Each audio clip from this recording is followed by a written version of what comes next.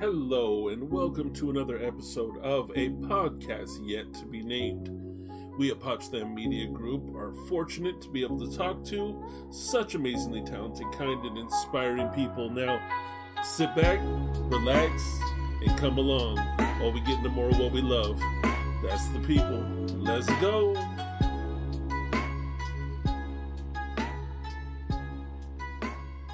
Hi, welcome everybody. This is the podcast that is yet to be named. You may try and come up with a name, but it's the wrong one because it's the podcast that's yet to be named. Today, we have a wonderfully fantastic, glorious guest on. And you know, maybe with enough convincing, they may be a guest in the future. So if you just absolutely love this person, throw a whole bunch of comments in about how you want them to be president of the world. And then we'll have them on again once they become president of the world. Sound good? So I am Pochfad, and I will be hanging out with ErinMyLaundry, and Starr Phoenix Lover, which I just realized has your whole name right there at the bottom of the scene. That is yours. So today we're just going to be hanging out. We're going to be getting to know Erin a little bit more, and finding out what Erin likes, doesn't like, wants to do in the future, has done in the past. Well, we know she's going to be president someday because we just claimed that. We're speaking that into existence now. We just claimed that. But besides that, we're going to find out what Erin's goals and ambitions are and whatnot. So thank you very, very much for agreeing to be on here. I do appreciate it. Absolutely. How are you doing today? I'm good. I was just saying I woke up an hour ago. See, that's one thing that I think we might get into a little bit more with content creation. When you don't totally have that 9 to 5 schedule, it's like, yeah, okay, I'm gonna wake up just before I gotta do a thing. But it kind of works though, because it gives you, at least for me, that freedom. You know, like I have that, like, no, I set my own schedule. I get to, live my own life and, be free and whatnot, but still got to roll out of bed at a certain time to do a few things. But no, I get to scroll for 3 hours on TikTok. That is my choice. Yes. Yes. I know somebody else that does that. Somebody, a wonderful Starr Phoenix Lover.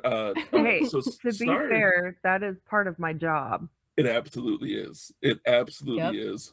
Being a social media manager gives you the no, I'm doing my job. Yeah, research. Right. It's just market research, I swear. That is the 18th cat video I've heard you go through in the past 3 minutes. So, okay, I don't know. We just want to dig right into it. Actually, before we get to the question, I'm excited.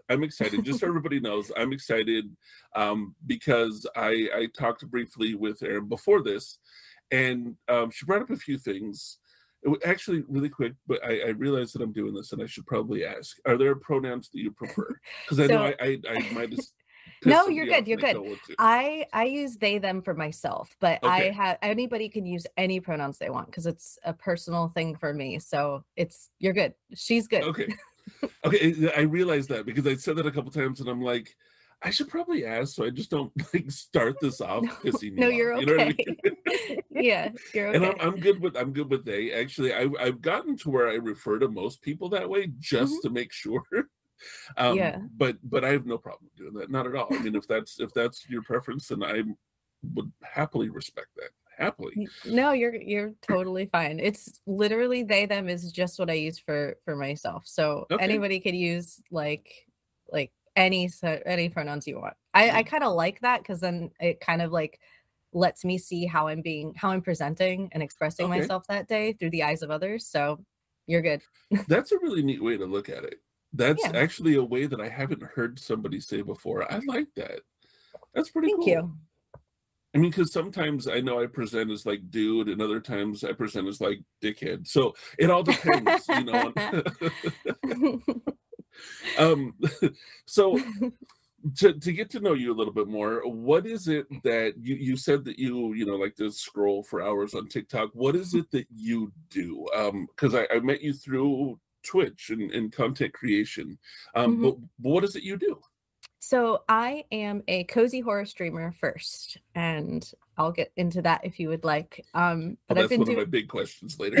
But I've been doing that since January of 2021, and recently have gotten into the world of tabletops and tabletops in a live stream capacity. I've been playing tabletop games for a couple years now.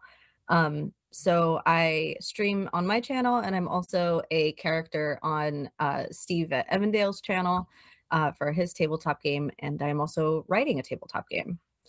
Nice. Which, just so everybody knows, we will have the links to those in whether you're watching this on YouTube or you're listening to it on Spotify or wherever you're going to be hearing this podcast. We will have links so that you can go check out Erin and just see what they do live and in person. So on your channel, you mostly do like cozy horror games. Is Yeah. Okay, I need to know what I was gonna wait, but I've been itching like ever since you mentioned that in the DM when we were talking. I was like, cozy horror. I'm a scaredy cat.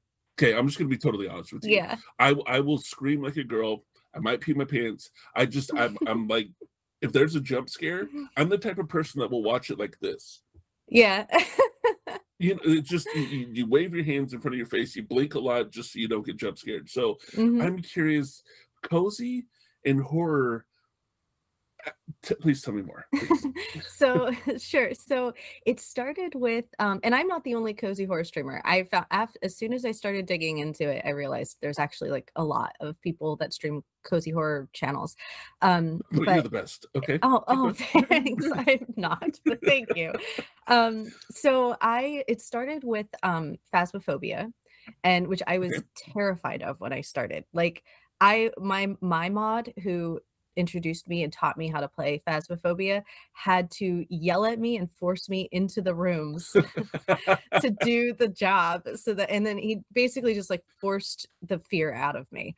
And so I started going, I go to therapy. I've been going to therapy for like 5 years, and it used to be I just want to congratulate you. Oh, I'm a huge, ridiculously huge advocate for therapy. Amazing, beautiful. Sorry, keep going. No, thank you. I love therapy. It's the best thing I ever did.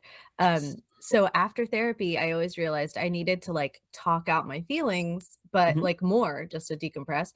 So I would just start going into the houses on Phasmo and just start talking to the ghosts and just be like, I was talking about relationships today. And then like the ghosts would start appearing, and I wouldn't be afraid. And I would get my picture. I'm like, hey, you're here. So I guess you kind of resonate with what I just said. And it was just cozy, like that feeling. I've watched people play Phasmophobia. That's genius, because I usually hear people like mocking the ghost, and then it comes up and attacks him, and you scream, and you're like, ah! But that's kind of genius. Just sort of friend it. Yeah, it was like a fun little way to like play it on my own, so I didn't have to rely on my mod to play with me. And also, it started to turn into a thing. So I would go after every therapy session, I put on some like lo-fi music in the background, and then I would just play Phasmo, and people like you who are afraid of everything would come in and be like, how is this possible? How are you're doing this alone? Like you don't have anybody in the server with you? And I would just be like, now it's just what I do. So that's burly. And then I'm just saying.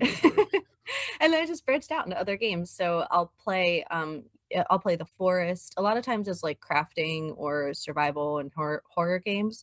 My big ones are Phasmo, The Forest. I'll play through actual games with storylines.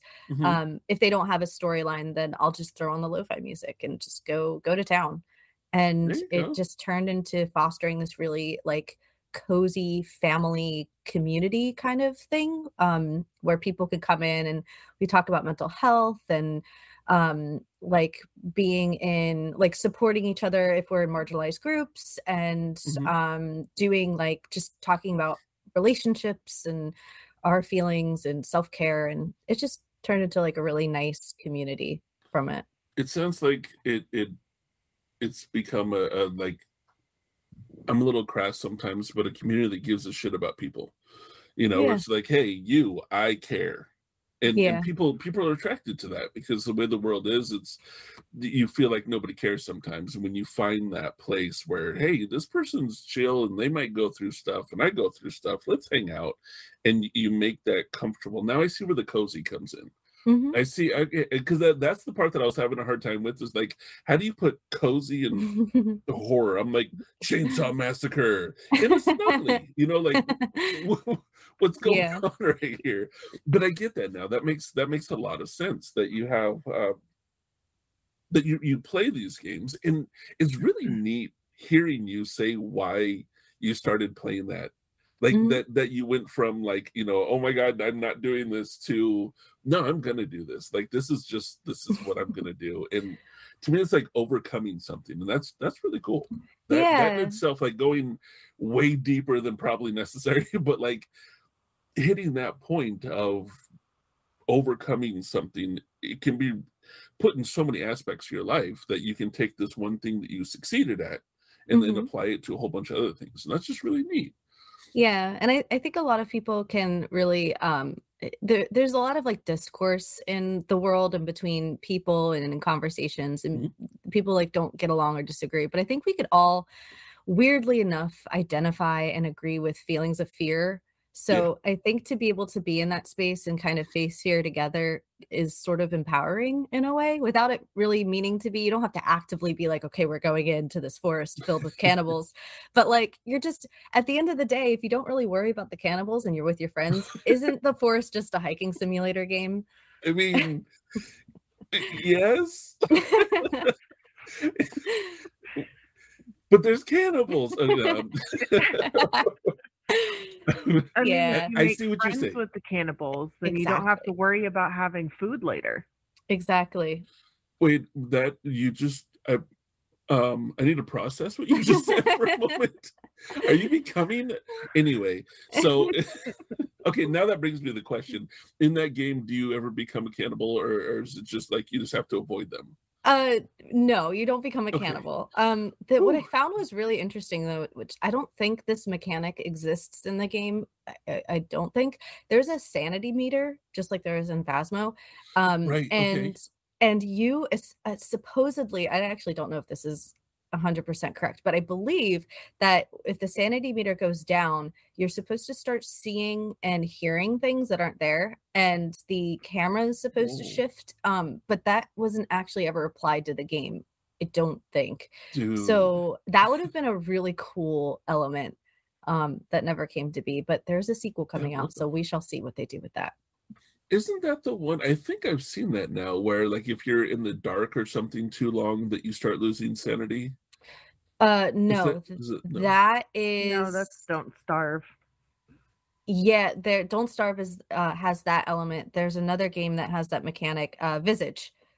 Visage Okay, has that mechanic maybe I've with seen you're in the those. house, you're in the empty house and walking through, and there's like a bunch of puzzles. That game is actually pretty scary to me, in my opinion. Yeah. You've watched me play Don't Starve before. Yeah, no, I've definitely watched you play Don't Starve. Yeah, those games. I have a number of friends that are into those kind of games, and I've tried. Maybe I just need to spend more time in your stream, and with that, like, no, everything's cool, like to get used to it, because I still, the people send me videos of like, oh, this isn't scary, just to open this, and then I don't sleep. Oh, I So react the same as you in these games. The ones especially like Outlast was one of the ones that did that to me where I would go I like went through the front gate is the first shot of the game and I was like, "Can we just leave? Like we could just go." And yeah, so I get it. Like I'll be going through and I'll just be singing like I don't want to do this. I don't want to do this. I just going through the house and or the hospital in that game and yeah. So yes, dude, I'm Oh, just like yes. you when it hospitals, comes to that. no. Yeah. Hospitals are a no. Yeah, it's like hospital like abandoned hospitals and like ghost children. No, thank you. Um, Mm-mm. yeah. See, that's just speaking of the ghost children, the very infamous, you know, uh, all work no play makes Jack a dull boy, right? So that Mhm. whole movie, I was fine with that until the kids. Like I was The fine with that twins. movie until the twins, and I was like, "Fuck this shit, I'm out." I know. I'm sorry, I can't. Like, That's so funny. My kid is 5 and he started getting into horror when he was around 2-ish, 2 or okay, 3. He really loves watching clips from The Shining and he's like and he'll like ask I just don't I ask that he doesn't watch things that are too violent, but he kind of right. understands what I mean by that. So he'll be like, "Mom, can I watch this clip of Chucky?" And I was like, "Which Chucky is it?" He's like, "The first one." I was like, "Yeah, I don't care." Because like the it's so like dated and it's Right, right, right, right. and he's like, "Mom, it's just ketchup." Like, okay. You know, it's interesting that you say that. I had some friends that I've known for a really, really long time, and their dad was a single dad, and they were latchkey kids, so they were home alone a lot, Mhm, and they both got into horror movies, right? mhm, Like early, like 8, 10 years old, got into horror movies, and mind you, this was back in the '80s, a mhm. long, long time ago.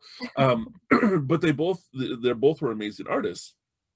And the whole reason why I'm telling you this is because you said that your young one was getting into it.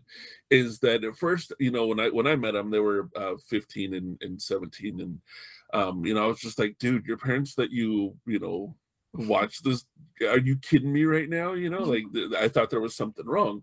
They were both well, they had their issues. They were great people. Yeah. They're both good people. But what they ended up doing, because they were artists, is that one of them would have nightmares, and he would Mhm. wake up, and he said the way that he would get that out is he would draw it, Oh, and then cool. he then became a special effects artist for like Hollywood horror movies and things like that. So he actually took what he was doing and made it into a lifelong career. And then the younger brother actually has a whole bunch of books on Amazon that he does comics, but it's all horror.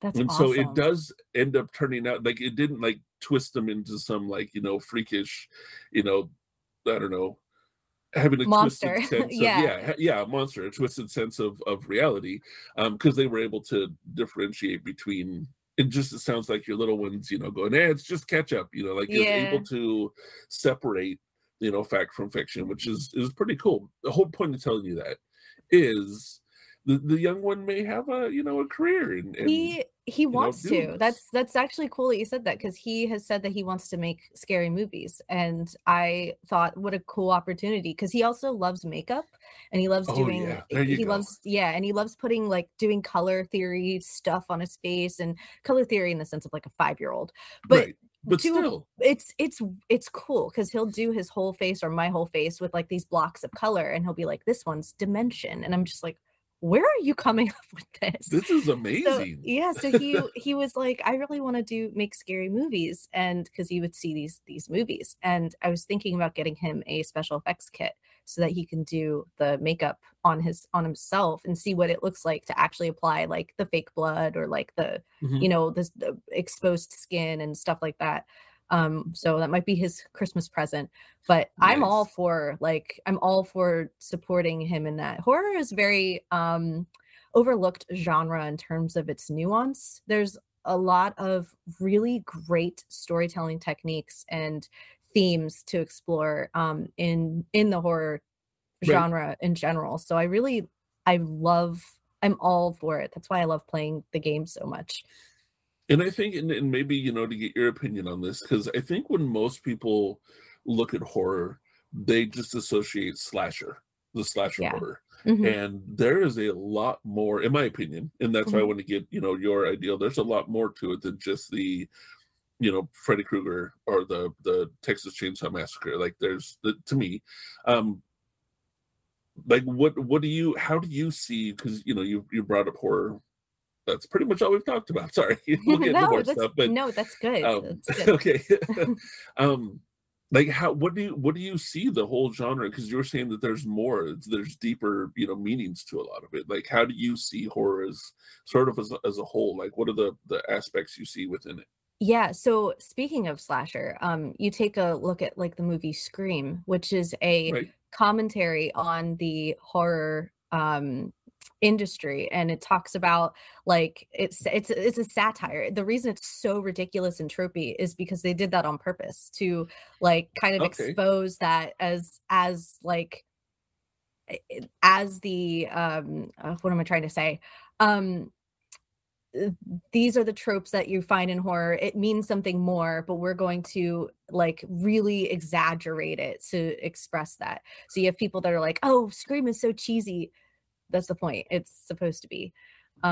It's so Okay. it's very like meta in that sense. And you have movies like Hellraiser or like Hmm. the Babadook, which is the Babadook especially is a social commentary on coming out of the closet and the consequences that happen if you expose that to the world around you, and the feelings of safety and of being trapped if you don't come out of the closet. And that's all that movie is. Um, Interesting. yeah, there's a lot of really cool unexplored things. Hellraiser was also a queer coded movie. Queer coding in horror was like really rampant in the 90s and 80s and 90s. And I mean, of course, you've also got like Candyman, which really goes into the like the political or the social political construct of like racism and the under the redlining districts and how like developments are and communities are formed when you have like gentrification and things like that. And it's just so interesting and like rich with just different themes that people don't touch on as much in other genres, but they do it in such a way that you have to feel afraid in order to appreciate it. And Right. Okay. because the victims of those themes, like queer people, Black people, Indigenous and people of color, and women, and the victims of those also feel fear. So if you get down to that fear, and then you have a greater appreciation of what is being explored and what's being kind of like honed in on. I think it's really important. That is kind of amazing. I never thought that deeply into it. Again, I'm a scaredy cat, so I've avoided a lot of horror. I'm just going to be totally honest. Like I've seen, my fair share, but a very small percentage, Yeah. because I am a scaredy cat. But I have seen like Candyman, and Mhm. and I've seen at least one Hellraiser, and I didn't even think about those things until you just said that. And as you're speaking, I'm thinking of the movie Candyman, and I'm like, oh my I love that goodness. movie. Like it's a whole new light now. Like it actually changed it in my mind to I don't ever want to watch that movie again. It scared the crap out of me to I kind of need to watch this again and see just what they put into it, because I was thinking of all the projects and the buildings and everything else that the placement for that movie was. Mhm. And there's a whole deeper meaning to the entire thing, which wow. So you just like a whole part of my brain just opened up, and I'm like, oh my goodness, now I might need to watch a few of these. I'll do it like, with my face covered, but I'll totally watch them because I never even thought about that. That's Just the setting in that movie is like its own character. It is yeah. so just it's so beautiful and like sad, and that movie is so good. I love I forget what that actor's name is, and that's a sin, but It's okay. he voices a character. He's like a narrator in Layers of Fear 2. Circling back to video games. Yes, please Uh, do. he voices a character in that, and I voice acting in video games is super. I get really like nitty gritty with it. I'm like, oh, I love that voice, and I was listening and I was like, that sounds so familiar. He sounds like an actor, like a film actor, and I couldn't place it. And then I realized he was the guy from Candyman. I was like, oh, that's why I'm so terrified. It's so good. It like that sound, it has that Yeah. memory that you didn't realize was Yeah. there that's associating it with like this over here that was already like the prequel, to get you into Mhm. that. Mhm. And I So do hear you just sort of delving off with something you said about the voice acting in video games. mhm. It's huge. That is huge. Like, because I've heard some games where I'm like, yeah, that was the wrong person to cast for that. Like that just didn't Yeah. fit. But then I've heard some where I'm like, please never leave this game. Like you make this game. You know what I mean? Like Yeah. that voice. Yeah, that's a new thing for me too. I never really considered voice acting to be so pivotal to like whether I like a game or not until I met Steve, who is also a Mhm. voice actor. Right. And and he just listening to like him telling me about the world of voice acting from his perspective, like I would just have a greater appreciation as I was playing games, like, oh, that voice is phenomenal, or it really like sets the tone. And I love, and we talk about that in my chat too whenever we hear a voice actor in our games, and we're like, oh, that's like butter, that is perfect. So yeah, I love the exploring that. There was a really good instance of that actually in Destiny 2. So in Yes. Destiny 2, Peter Dinklage played the original Ghost, and he was the voice actor for that. And then Game of Thrones took off, and he had to stop voice acting. So they took him completely out of the game and put the voice actor that does pretty much every robot that you've ever heard in any video game. He's now the voice actor for it, and there was a huge uprising in the Destiny 2 community because Peter Dinklage wasn't doing the voice anymore, and everybody missed him because of his sarcasm, and his little nuances just made the Ghost who he was. Yeah. And so everyone's all pissed off because now the Dinklebot's gone, and it was just horrible. Oh yeah, he's a really good. His voice is nice too. That would have been good. I've never played Destiny 2. Isn't that that's a free game, right? Free to play? Yeah, I think I have that. I just never played it. You have to buy the expansion packs, which are like $8,456.37. But you can download the game and play the basic parts of it for free, cool. Which is essentially what I do. Like, look, yeah. I love video games. Don't get me wrong. I love video games. They're a lot of fun, but bills and rent come before, of course. You know what I mean? Yep. Yeah, but speaking of voice acting in Destiny 2, Cage or Cade. Oh my gosh. Cade. His voice.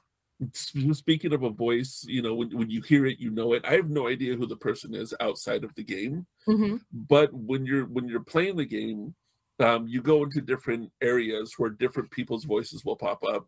I won't even have to be looking at my screen. Like I can be doing something else with my headphones on, and I'm like, oh, it's Kate. Like I know exactly. Like I know who that is. Like that's my dude right there. Yeah, I like when you hear them in other games, and you're like, oh, I loved you in this, and right? Yeah. Dude, if I ever hear his voice in another game, I'm gonna play it even if I don't like it, just because I like that dude.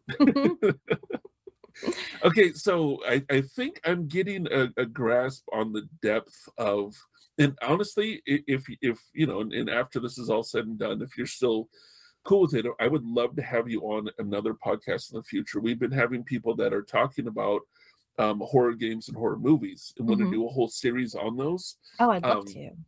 But I think that the depth that you just brought into that is like a series in itself, because it takes it from just a horror game or a horror movie to a full socio-political like life on this planet. You know what I mean? And the way that people put what they have into it that have essentially nothing to do with the theme, or not the theme, the storyline, you could say, but they've put in real issues that are happening outside in the world, which now my mind's like, I'm telling you, my mind's blown. Like now I'm just thinking about that. I'm going to spend the rest of the day just like, oh my goodness, what did she do to me? Like, it's just going to be. Maybe I'll actually get him to watch some horror movies with me. Yes, you send me the list, and I will send you what the themes are, and then you'll have to sit down. And like, I see it.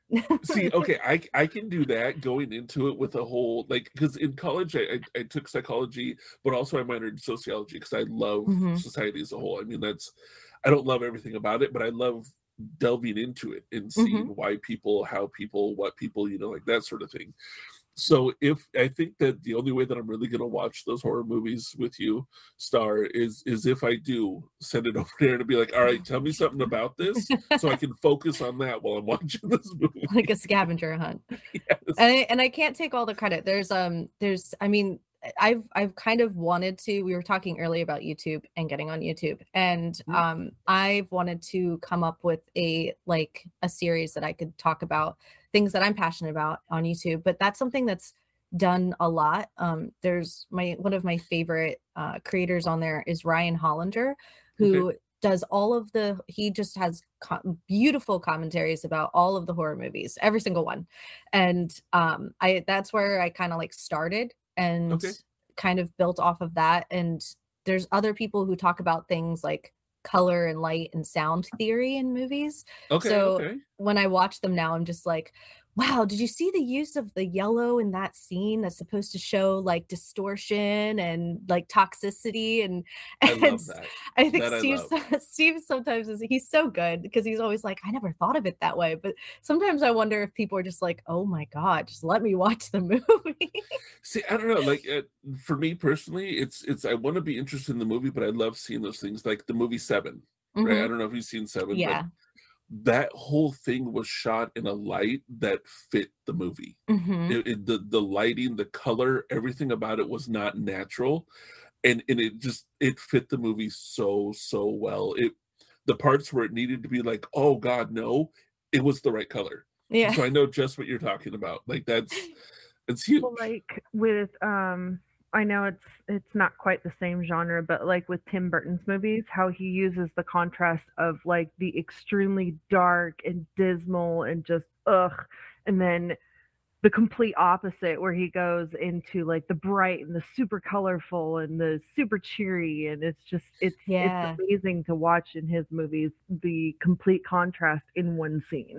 Yeah, and you're always a little bit uncomfortable even with the bright and cheery because it's so oversaturated that you're like, it still doesn't feel good, but it feels good in that. Yeah, for sure. Right. Just speaking of Tim Burton with the way he does stuff, I think that's why that's still my favorite Batman. The original Batman, when he made that with Michael Keaton, and I mean Jack Nicholson, you can't help but love him. But the way that it was filmed with the color, with he set the tone. Very much set the tone, and I think that is what made me love it. On top of the fact it's Batman, and I love when people make movies about me, but it's a lot of wait, I didn't say that. Nope, I'm not Batman. Anyway, I am. So just with all that, like I am totally down to check out a few horror movies, but I am going to pass them by you first. Okay. Be like, just give me something to focus on, please. So, because knowing Starr, she's gonna have her phone out recording without me knowing, and then spread it all over social media with me screaming and jumping and curling up under. I'm just gonna be sitting here like this the whole time, and I'm gonna be sitting here like, make it stop. Okay, no, that's very interesting. I'm sorry, I'm still now like mind-boggling over like the depth that you can go into, because I've been so used to, my mindset was horror movie slasher, right? And then having my eyes open to being a lot more. Now this just expanded it all that much more, and I think that's fantastic. Oh, I was gonna say, you said something, and this is me and how I am whenever I hear people say something like this. You said that you're thinking about branching out to YouTube. I say 100% go for it. YouTube is a great way that it may be fast moving, but usually it's a slow growing. It could be that somebody sees your video and you're like, boom, famous tomorrow. Or it could take, years to go through it. YouTube's finicky that way.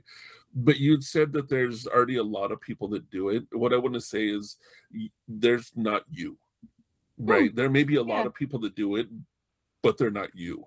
So you, even if it's some genre that's been done before, you haven't done it before. So I say go for it. That's a really good point. Yeah, there's going to be a lot of people that this is what I say about people with any kind of art. And I think that creating videos on YouTube is art. I think that there's an art to it. Is that there's people that are waiting for your art. They just don't know it, and you just don't know it. But they're going to see it and go, oh, and then they're going to start telling their friends, and it's going to grow that way. But they've been unknowingly looking for what you're doing, which if you go, yeah, a lot of people do it, I'm not going to do it. Essentially, you're depriving them of their happiness. No, I'm kidding. But that's a really good point. That's a nice it's you. So I always say, there may be a million people doing it, but you're not. Yeah. So you put your individualness into it, You got this. Oh, thanks. Yeah, absolutely. Appreciate like it. that's well, and I know that, and I need it. Anybody needs it. Encouragement is always nice. And just like you opened my mind to the I'm not gonna get over that, to the different parts of the horror. Like I like showing people, when they go, oh, but no. Let's not, oh, but let's just go, we can do this, you can do this. Like it's totally doable, and throw a little bit of patience and hard work in there. And there you go. Yeah. For sure. It's just, yeah. So I have another question now, and you answered part of it unknowingly. You said that you're writing 2 TTRPGs. I said 1, but I actually am writing 2. Okay, sorry. No, that's okay. That's okay. It took me. I didn't Google it. I was trying to figure it out on my own. I was like, okay, RPG is role playing game. TT.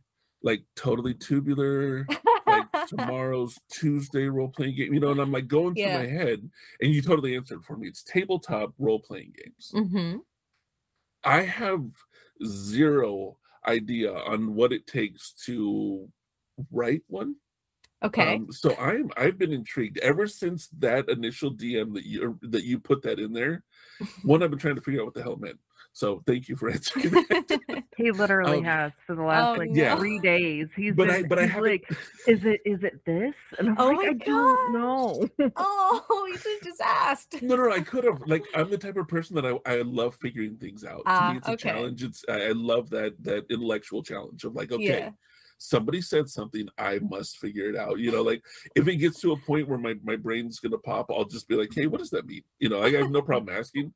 I just like trying to figure it out first. I didn't. You totally just spilled beans, and I love it. Thank you, by the way. You are welcome. So first of all, what got you into wanting to do that in the first place? So I started playing Dungeons and Dragons. Okay. Hold on a second. And I'm very transparent and open about my personal life, which is part of like my cozy horror thing too, to allow other people to do the same. So I was in a very abusive marriage for a while, and I'm glad I learned what I learned. And I was not allowed to play tabletop games like Dungeons and Dragons with people, because they were mostly men, and that would mean that all they would want to do, they didn't want to play with me because I was a gamer. They wanted to play with me because I was a woman. And that was the reason why. And I just let it, I never saw an issue with it until I was out. So I started dating, I got into like polyamory. I've had like a couple partners that were into tabletop games, and one of them invited me to a game with him and his like punk friends in Philly, to play as an NPC. An NPC, you obviously know, is a non-player character. Okay. And like the background characters in video games. And so I got this character sheet of this NPC that was going to essentially like give them a mission or a quest to do. And the DM liked me so much that he invited me back full time. So I just started playing D&D with like these punks in a distillery in Philly. And it was really fun. And it was like the coolest way to get exposed to it. And then through that, I started learning about like Critical Role, which is Critical Role is a group of voice actors that play Dungeons and Dragons. They've been doing it they've been doing it for long before they did it live, but they just blew up after like 2014, after they came on and did their own thing. There's a show on Amazon by them now. Geez, okay. Yeah. So nice. I think that's a way that a lot of people get exposed to D&D is through Critical Role. And then through there, I started watching other games like Vampire the Masquerade. And then I started playing other smaller games, indie games like Monster of the Week. And then there was so all this time I'm playing D&D and tabletop games. I'm realizing that there are a couple really successful tabletop games. D&D, Pathfinder's up there. Vampire the Masquerade is smaller, but it's still very popular. And then you've got these little games that are created by one person, two people, and like artists, and there's this whole burgeoning writing and artist community that on Twitter especially, that just write and draw for indie tabletop games, and they're about anything. Like you can literally turn games into anything. I have a friend I met on Twitter. Her name's Cassie Mothwin, and she wrote What Crooked Roots, which is a supplement to Dungeons and Dragons, or to any 5e system. And she's writing one about cleaning your house, and it's a tabletop game. And it's just things that you wouldn't expect that you can turn into a game, and you can. So sort of like real life Sims, where you're like you're going through daily life, but you make it into a game. You like can, sort of yeah. It could be that, or it could be as fantastical as you're a bunch of forest creatures finding your way home. Or, right. Yeah. And it's anything. There are I bought a bundle on itch that was in 2020, which was like 800 video games, but there were over 100 indie tabletop games as well. And they were just like, they were incredibly, there's games like let me think. There's Bedroom Bestiary, which is, I want to play that with my kid, where you get toys like action figures or plushies or whatever, and you use them as to battle each other in this game that you play. Okay. And it just hundreds of these. Our Love Can't Save the World, which is using a deck of cards to tell the story between two people who either have to decide whether they work on their relationship and the end of the world happens, or the end of the world, they try to save the end, they try to prevent the end of the world at the expense of their relationship. It's wow. Okay, that's kind of like an intense little thing right there. Like, hey, the world will end if you guys are together. Yeah. Like that's Romeo and Juliet to the 10th power right there. So it's incredible, like the amount of beautiful indie games that are out there, and it really opened my eyes to like, you could literally do anything. It sounds like it. Yeah. I didn't know, like you're really like, I'm being educated right now, and just like that's my thing. I love learning stuff. I love when someone's like, hey, here's this, and I'm like, I didn't know, tell me more. So I'm soaking this up. Like I role-playing games, whenever I think about them, it is this D&D, and I've heard of Pathfinder. I personally have never played. I've watched a lot of them. I watched a lot of Steve. I watched a lot of them. Yeah. And I love them, and I love them. I have my best friend, every Friday, every other Friday, I'll get a hold of and be like, hey, you want to go do something, or you want to play a video game, and I'll just get a text of his computer, can't play D&D, like. And mind you, when you said like you met a bunch of punks, like, yeah, I skateboarded for 20 years. I was literally, well, I was homeless, and I'm not saying this like, I was homeless for years, in between like 16 and 20. I was a gutter punk. Like I was a punk, and I had a skateboard. And that was my life, right? And that's where I met my best friend. He was a punk, he had a studio. I'd sleep on his floor. Like we were, when you think of like grungy punks with mohawks and just that was us, right? And I'm mixed, and so I was able to have this big orange afro, and just it was ridiculous. But that was the stuff that we were into. Like we would get together. A friend of mine actually had an apartment, and we'd all like come in as a bunch of punks with 40s of oldie and play Settlers of Catan before they switched it over to just Catan. You know what I mean?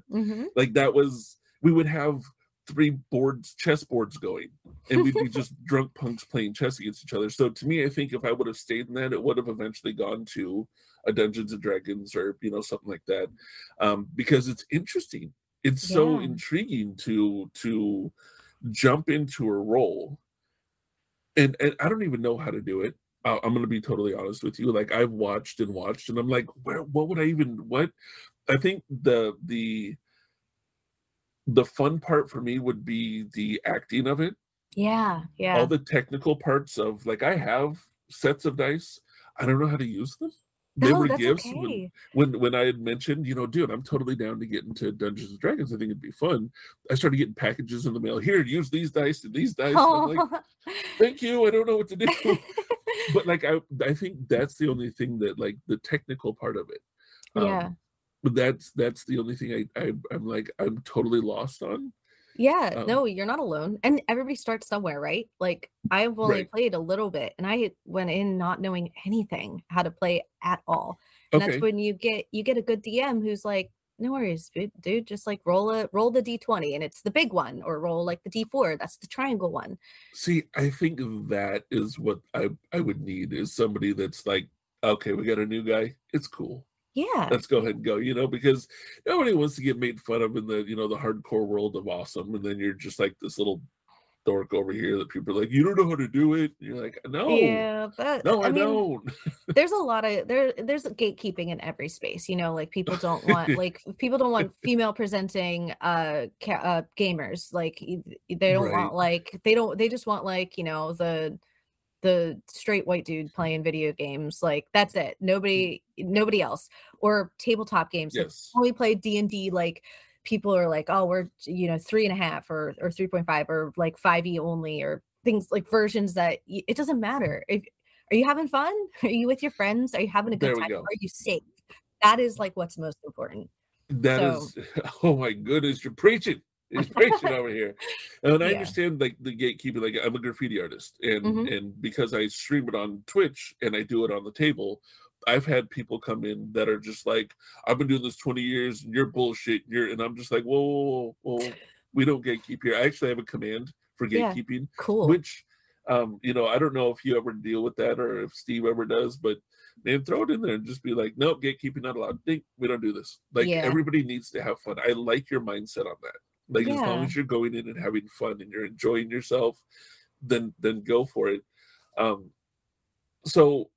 So you just started playing recently, like actual playing?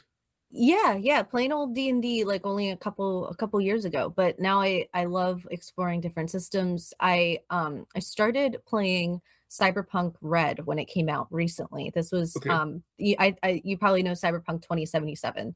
Okay, yes. Cyberpunk Red comes out, or is set in the year 2045. Okay. It's actually the in-between to it's a trilogy, I believe. You've got Cyberpunk 2020, which came out in the 80s, and then I believe 80s.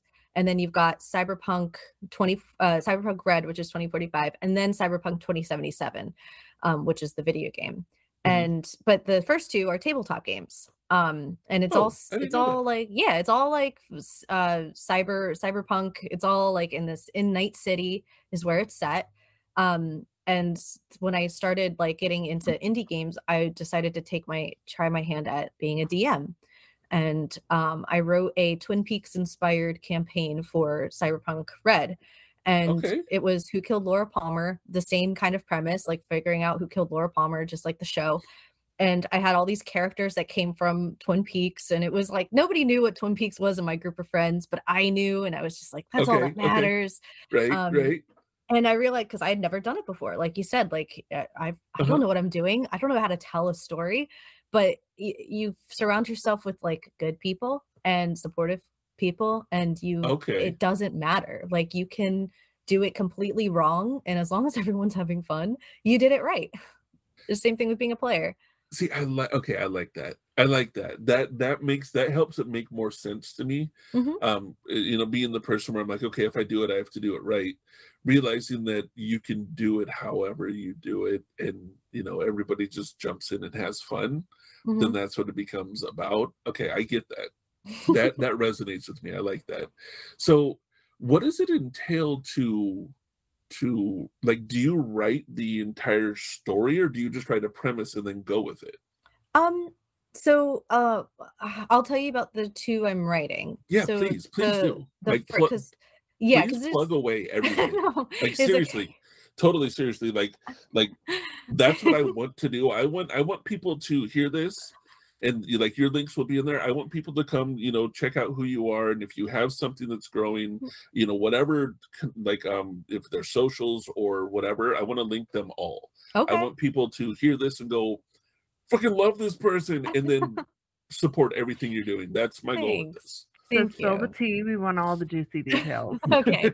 Well, this one might be a little juicy. So, last year I did a 24-hour Pride event on my charity event on my stream, and I decided to. There's a lot. Speaking of gatekeeping, there's obviously a lot of gatekeeping at what kind of groups people think that they would allow at Pride. One of them is the kink community. And people are saying, like, we don't want your kink at our Pride. Kink isn't part of the queer community, things like that. And it is historically, the BDSM community is a LGBTQ branch. It's just that there's such an overlap, and there's such strong, like, just historical people and events and things that happened that, yeah, they're part. Yes. Obviously that is the camp I'm in. So in a moment of just frustration, and because that community, the queer community and tabletop community, all are so overlapping. Because you think about it, like, queer polyamorous really just play tabletop games so that they can, like, have a adventuring party with all of their partners. Like, that's really the point. Okay, that sounds like fun. I'm not even gonna lie, that sounds awesome. Right? So I got so frustrated about that whole gatekeeping situation that during my Pride event I decided to write a kink positive tabletop game. And I haven't worked on it since then, because it's big. It's like a big endeavor, and I just want to do it right, because you have to be really safe and ethical and like mindful when it comes to writing about BDSM and kink. And there's already such a purposeful, like, intention to be safe in tabletop communities. So I don't want it to be, like, taken advantage of. But I thought, wouldn't it be so cool if you can create archetypes of characters based on, like, kinks and fetishes, and create an adventuring party of, like, you've got like a clown with a balloon fetish, or like, and like that's your character, or you have like a single housewife that's, like, actually a dominatrix, or you've got like a fucking, like, oh, I'm sorry. You've got no. This is yeah. Okay. You can say whatever the fuck you want. Go for it. Okay. So you've got like well, in that case, you've got like a sentient macaroon that's like has like a vor fetish or something. And you go on this party together, and you use whips and chains, and you like you're a druid, so you're in tune with animals, and so your clown with the balloon fetish creates balloon animals to use to fight against the baddie. And it's just I thought it was such a cool way to, like, bring the kink community together, to have a fun, silly time that kind of like introduces you to that space. Well, and lets people know it's okay to talk about. Yeah. I think I'm hearing what you're saying, and I've gotten to meet a lot of people, which I'm very, very grateful for. But I've also met a lot of people that are quiet about the things that they enjoy because they don't want to be judged for them. I think what you're building right there has the potential to reach way more people than you may think. You know, like involving all of those, like, not just, okay, you have to wear this leather mask, that's the only way you get in. No, but like the fact that you said a clown with the balloon fetish, like, you're really branching out to all of them. I think there's a lot of people that quietly, you know, like, okay, this is what I like, you know, but something like that, they can be like, there's more of me, you know, like, and actually become inclusive playing a tabletop game. Yeah. With these things where they, you know, they can have that be their escape once a week, once every 2 weeks, whenever they play it. But I think that you're onto something there. I think that's could be huge. I like normalizing things. Someone could be a shoe salesman with a foot fetish. There you go. Exactly. You know, I think I had Steve create a character, and he created an IT guy with a bondage fetish because of all the zip ties he had to deal with. Oh my goodness, yes. And it was, oh my goodness, yes. And it's so fun, and it's like you don't have to be so serious, and it does normalize in a way talking about kink and like sex, because you're kind of inadvertently talking about it. Kink doesn't have to be about sex, but those overlap. And if you're in a safe space with friends to talk about it, then you can be more like open about that. So I thought it was like a really cool way to bring that in. I totally agree. I think, speaking of where people usually assume everything kink is all sex, I think that would be a good way to normalize it to it's not, but still be able to add those aspects in when necessary, or when wanted or whatever. But for people to understand that it's not just like, okay, we're going into this and we're going to do a tabletop orgy game. You know what I mean? Like, it's not going to be just that. There's going to be a whole array of the whole thing going through. And that's, I really personally, I think that could be huge. I would strongly encourage you to finish creating that and make it a thing. But one thing I ask, when you become the richest person on the planet because of this, don't forget the little guys, okay? Don't forget the little guys. I will not. I don't think I can't make money in this field, and that's not my goal. Okay. It's so hard, but I will when you become the most famous person in the world, okay? No. They're going to know who created this. They'll be like, they're going to immediately turn into Ariel. Yeah. That's when everything's glorious. It's always Ariel. Anyway, but I'm hearing you talk about this, and like, seriously, I've talked to a lot of people that are real quiet, and it could be something as simple as, I love shoes, right? When I talk to people about shoes, people have, mentioned, yeah, I got a foot thing, but they're really, like, I'm going to be shamed for it.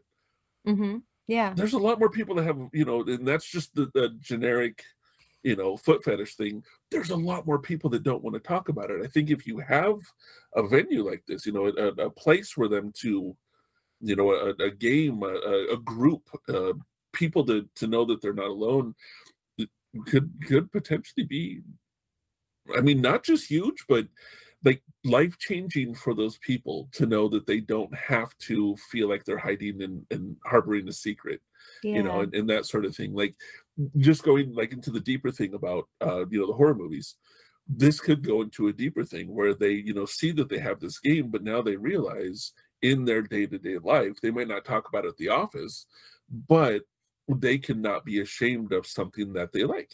That something that's not hurting and well, depending on, but you know what I mean, like, that it's all a consensual, here's my thing. I think it could psychologically and emotionally actually help people probably work through a lot of things that they need to. Therapy without being therapy.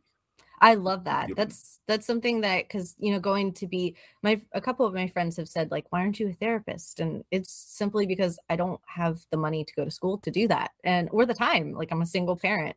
And what I was thinking was, like, wouldn't it be cool to just kind of take the tools that I've learned to apply them into spaces to make them more inclusive, and to kind of like let people know it's okay to take care of yourself, and you can take care of yourself through playing games. So, I mean, the other one I'm writing, that I'm actually almost done with. Should, if I hold myself accountable and say publicly it should come out by the fall, then you heard it here first, folks. Coming out by the fall. Keep it accountable. That one's called Good Bones Underneath, and that is a 2-player tabletop that's a ghost story, and it's a story between a ghost haunting an old house and a homeowner that just bought it and is renovating it. And it's using tarot cards, and each card has a writing prompt on it to answer. And you tell stories as the ghost and the homeowner. The ghost tells the stories about like the memories that were in the house, and then the homeowner tells stories of like what happened that got them there and what they hope for the future. And you use the cards and you lay them out like a blueprint of a house in between you. And at the end, you've told this whole story over the course of a in-game year.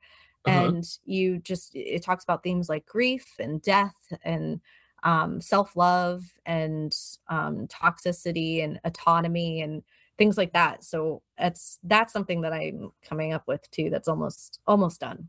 So what you're telling me is that you're a creative genius. Got it. So No. you're making this that it's going to go the expanse of that. Okay, I'm loving this. Like I'm so excited that you're here right now because Oh, You I'm had thanks. me at tarot cards. Oh, that's amazing. This is it's a genius idea. I think like you have really good ideas. Oh, You thank you. you're a really good. Wow. Like, Her you're explaining Her it. brain, I like it, Picasso. Yes, Picasso. exactly. Like this is the last one I'm like, look, you're gonna do it. It's gonna be great. This one I'm like, oh my goodness, do this. We are Yeah. so holding you accountable. Everybody Thanks. by the fall. I By hope the so. fall. Okay. I No, hope no, so. no. She said I hope I so. did But say it. I did say it. Yeah. we're going with all her socials will be attached. Everybody send DM. No, I'm kidding.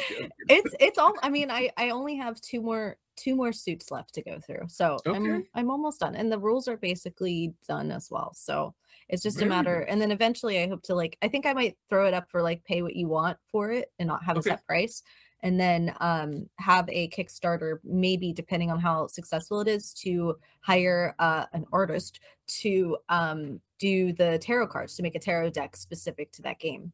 Very cool. Very, very, very, very cool.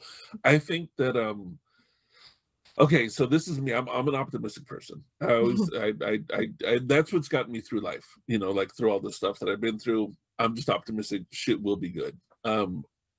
This sounds like, especially with the cozy horror, and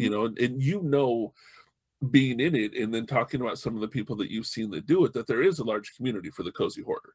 Mhm. There's also a large community for tabletop role-playing games. Mhm. This right here, presented, I don't think that it would be a reach to say doing a Kickstarter to get, all the things that you want to have it put out there is a reach. I think that it's something you could do. I think it's something that would work.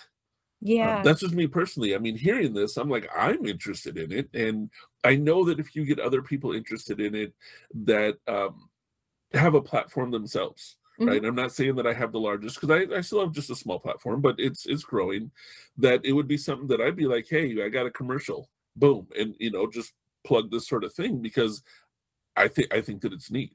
And that's the biggest thing, is that I have sponsors, but only ones that I think are neat. You Yeah. know what I mean? So it's if I hear of a project like this, I know that I'm not the only one. I know that there's Mhm. probably a lot of other people that will happily go, I'm going to throw this up on social media. I'll talk about it on stream. I'll put a YouTube video out, that sort of thing, a podcast on it, whatever, because these are really great ideas that I think, I think will work, and I think will be really successful for you. Not Thanks. just, I Yeah. mean, whatever people do with it, but you're saying that you're not looking to make a lot of money off of. I'm sure there's a way that you can, but I Mhm. think that it sounds to me like the success for you is to create it and for people to want to utilize it. And Yeah. that's a Yeah. success in itself. That's absolutely amazing. And it also it is the world that we live in, where we need to build somewhat of a reputation to be able to garner the sponsorships or money or whatever, because food and electricity and rent all cost money, so we do Mhm. need that income. So hopefully all these things will be able to, I think you deserve, with your brain itself deserves to have a nice cozy life. So I really hope that people do pick up on this and take off with it. Thanks. And please Thanks. just take my money. Oh, thank you. And I And love that. I love that supportive community aspect. That's why I love streaming so much. And that's why I love your channel, because you go into these channels, and I don't expect people to Right. be friendly in chat, or I'm not there's no expectations to cater to my presence. You're Right. going in to enjoy the content. But the fact that your community and other people's communities go above and beyond to just be kind and open to people, new people coming in or familiar faces coming in, I've seen you stop what you're doing to sit and actually chat and make sure that person's okay when that comes in and says I've had a bad day, and you're like, oh my God, genuine empathy coming from you. And I think that it's really cool that smaller and medium-sized streamers have that opportunity to support other people and hype each other up. And I mean, that's you you're not like, it's not like you're doing it to like poach a community, but you are naturally getting more people from everything becomes like mixed and bigger, and it's just a nice, cool, safe space for everybody. Yeah, and I don't know, like we know each other somewhat, but my background, and that's one of the reasons why I'm listening to you talking, and you saying that your friends are like, why aren't you a counselor in the school and everything. I was in school to get my doctorate in psychology. I started off wanting to be a counselor. I got into a really bad car accident that sort of derailed the whole thing. But I have 20 years of study, 8 years in college of psychology and sociology. And so that's my, like, when I was no longer able to, well, the years of rehabilitation, not to be able to be in school, it sort of mentally broke me, going, but I want to help people. How can I help people? Yeah. The streaming thing, the reason why I do what I do on there is because that's my mindset, and it's always been my mindset. So when someone's like, hey, I'm having a tough day, I'm like, oh, that's my cue to do what I've spent 20 years learning. Hey, how can I help you? You know what I mean? Like, and that's like, I'm hearing you talking about the depth that your mind goes to with the horror, with the way that you write the tabletop role-playing games. It shows me that you have a much deeper mindset than just, I like to do things, they're shiny. And I like, and no offense, if people just like shiny, that's cool. I like shiny, but hearing you go, like, there's a deeper meaning to each one of these things. That's what really intrigues me. Writing that tabletop game for kink, there's a depth that goes into that. A two-person between, a ghost and a person in a house, like there's a depth that goes into that. Like that is genius in my point. Like you're putting a lot of things together that people might not think about, and then you're making them think about it. And that to me is, we need more people like that, I think, on this planet, to get others to start thinking above the just surface. Just the generic, okay, I like coffee, I'm gonna go to Starbucks. Nothing wrong with Starbucks, I'm just saying. Well, there's plenty anyway. But to be able to go like onto a deeper level of, like thought and emotion, and, bring a lot of stuff out. And what it sounds like to me from talking to you is that that's something that, whether or not you mean to, you do. And you may mean to, I'm just saying, but like that's what you do. And I think that's amazing. I think that's absolutely amazing. Like I am a fan of the way your brain works and what you're doing and everything else. Like you're making my brain work, and that makes me, like, I get all excited about that. Like I love college. Like I would, if I could go to college the rest of my life just to learn. Now I just, read whatever I can read. I love that, expanding your brain to thinking of different things. I love that too. I wish I could go to college forever, but it's just, I like the idea. You touched on something that's really important to me, because mental health is a privilege. People don't have access a lot of times to professional therapists. So or they were trying to go to become one, and something happened to them and they no longer could do that.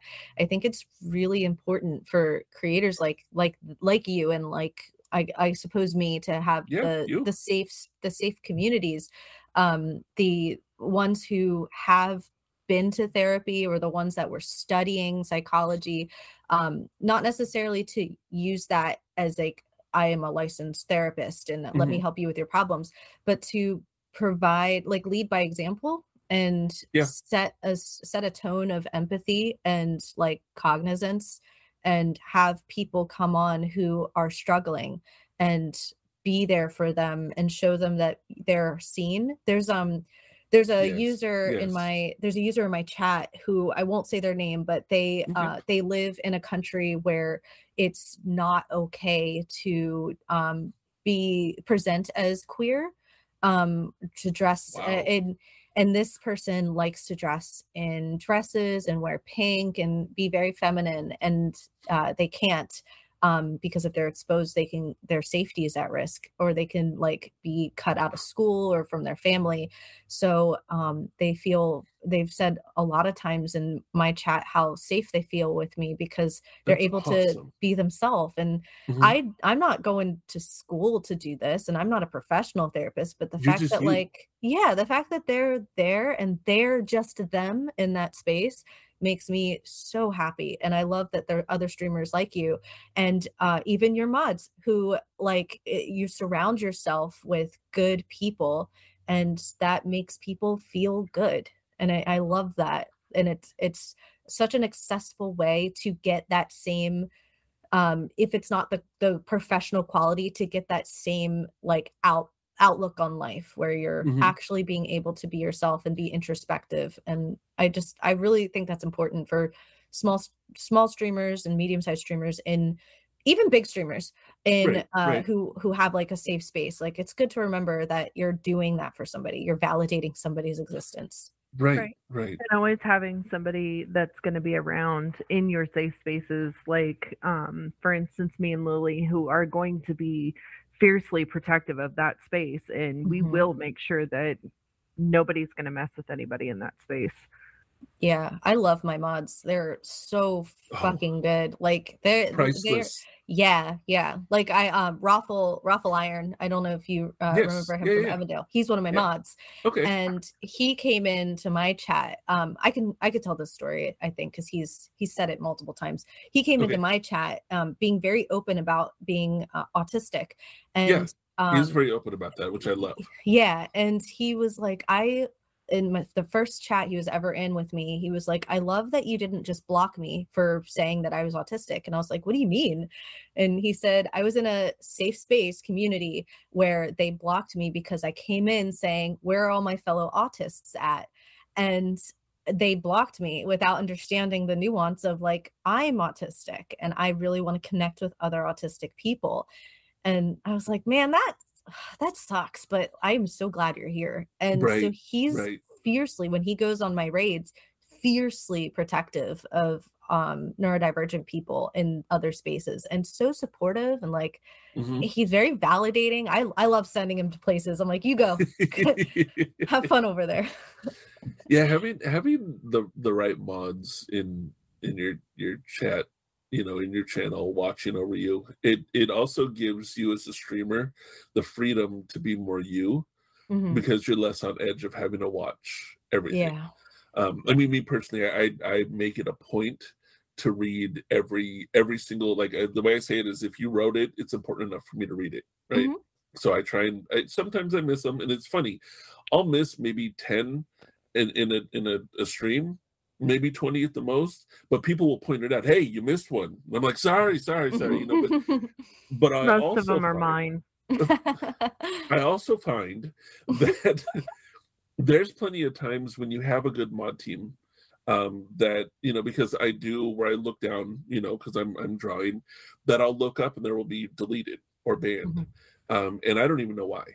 And that's the beauty of having that trusted team in keeping that space safe. I've had someone come in. Someone came in the other day and was just like, "You're so gay," and I was like, "Thank you." Like, that to me is not an insult. You did not. Are we doing that me. Today? Like, you just told me something that I'm like, yes, you recognize. Great, okay, fantastic.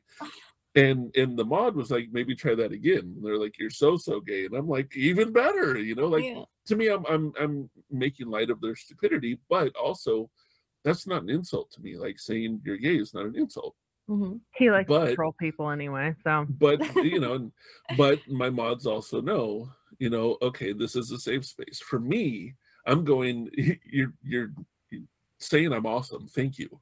But to other people in the chat, it could offend them because they could have either just come out or haven't come out yet, or be very defensive because of stuff they've gone through. So he disappeared. There was a quick banning and everything else, and it's nice to have in your stream to have, and I'm glad that you have somebody like that, somebody that that you can trust and rely on, that will be there to protect.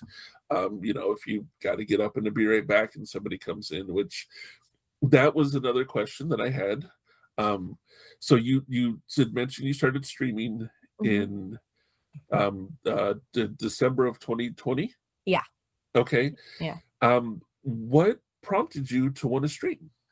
I worked as a legal assistant for like 10 years, and towards the end, the last few months of being a legal assistant, I was starting to come out as queer and non-binary, and I also started really getting into like leftist stuff in my personal life, and taking more of a stance politically. And those are things.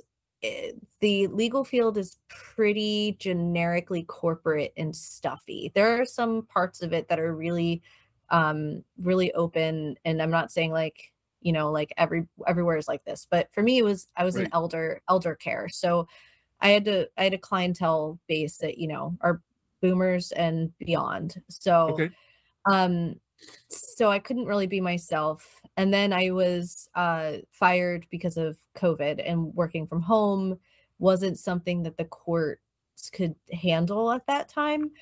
And it just got to be, I was like, I can't come into the office. I don't feel safe coming into the office. So I ended up not being able to work.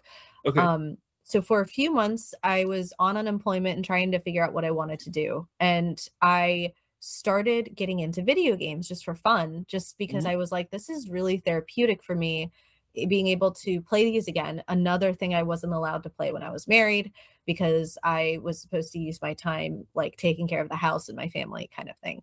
So I was like, you know what? No, I'm going to buy. A different kind of role playing. Yeah, exactly. Wait a minute, I thought you weren't allowed to do role playing. Not to make light of it, but just it's funny how, you know, this role playing is okay, but this one's not. It just that was the story of my life. So it became very therapeutic to be able to play video games again. I was a huge gamer when I was a kid, so this was like really exciting. And then my partner at the time was like, why don't you stream on Twitch? I was like, that's pretty cool, because I think you can make money off of that. And so I just started, and it quickly became like apparent that I was leaning towards horror. It started off as like puzzle games and things like that. But then I started getting like deep into like spooky stuff, and then it just took off from there. Nice. And you said it took you went from December, you were affiliated in January? Yeah, it was I had the luxury of having like a strong social support system on like Facebook and everything, so it was pretty quick. I was able to get to 50 like really quick. I was gonna say like about a month. That's great. I was very surprised.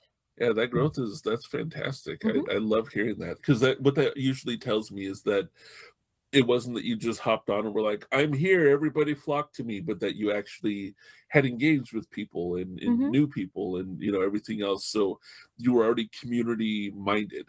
Instead of look at me, I'm great. No, it's a community minded. And I say that jokingly, but I actually know, you know, I help coach a lot of up and coming streamers, people that are just wanting to get into it. And you'd be surprised how many people I have to remind them, this isn't click the button, everybody flocks to you. You know, there's literally a couple million people that are logged in to stream on Twitch. So if you're going to hit the live button and not tell anybody, nobody's showing up. If you don't have a community that you've, interacted with already, and become a part of, don't expect, anything. There's a strategy to it, for sure. Oh gosh, yes.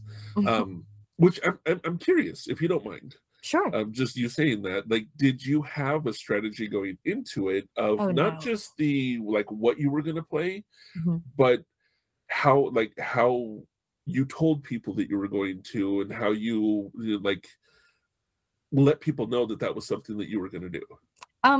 That was no. Not when I started. I just kind of, everything was trial and error, and everything I learned, I taught myself everything, and I did everything. And this is coming from, I had no idea the ins and outs of a microphone. I knew you talk into the microphone and things happen, but it never things happen. never like the specs of like people still ask me like, what are your specs? I'm like, it's a computer. I don't know. it's a Dell. It's Dell spec. Yeah, like I'm like reading the stickers on my computer. Like, I don't know. But yeah, like I had to teach myself about OBS and like sound alerts and and then I also had to teach myself like social media managing. And that's actually how I got my job in real life. I'm a community manager for, I don't think I could say this out loud. I'm a community manager. Don't get yourself in trouble. No, I'm a community manager for a really established long-term online browser game. Okay. And yeah, so that's what I can say. I love how you put that. This conglomerate giant, I do things for them.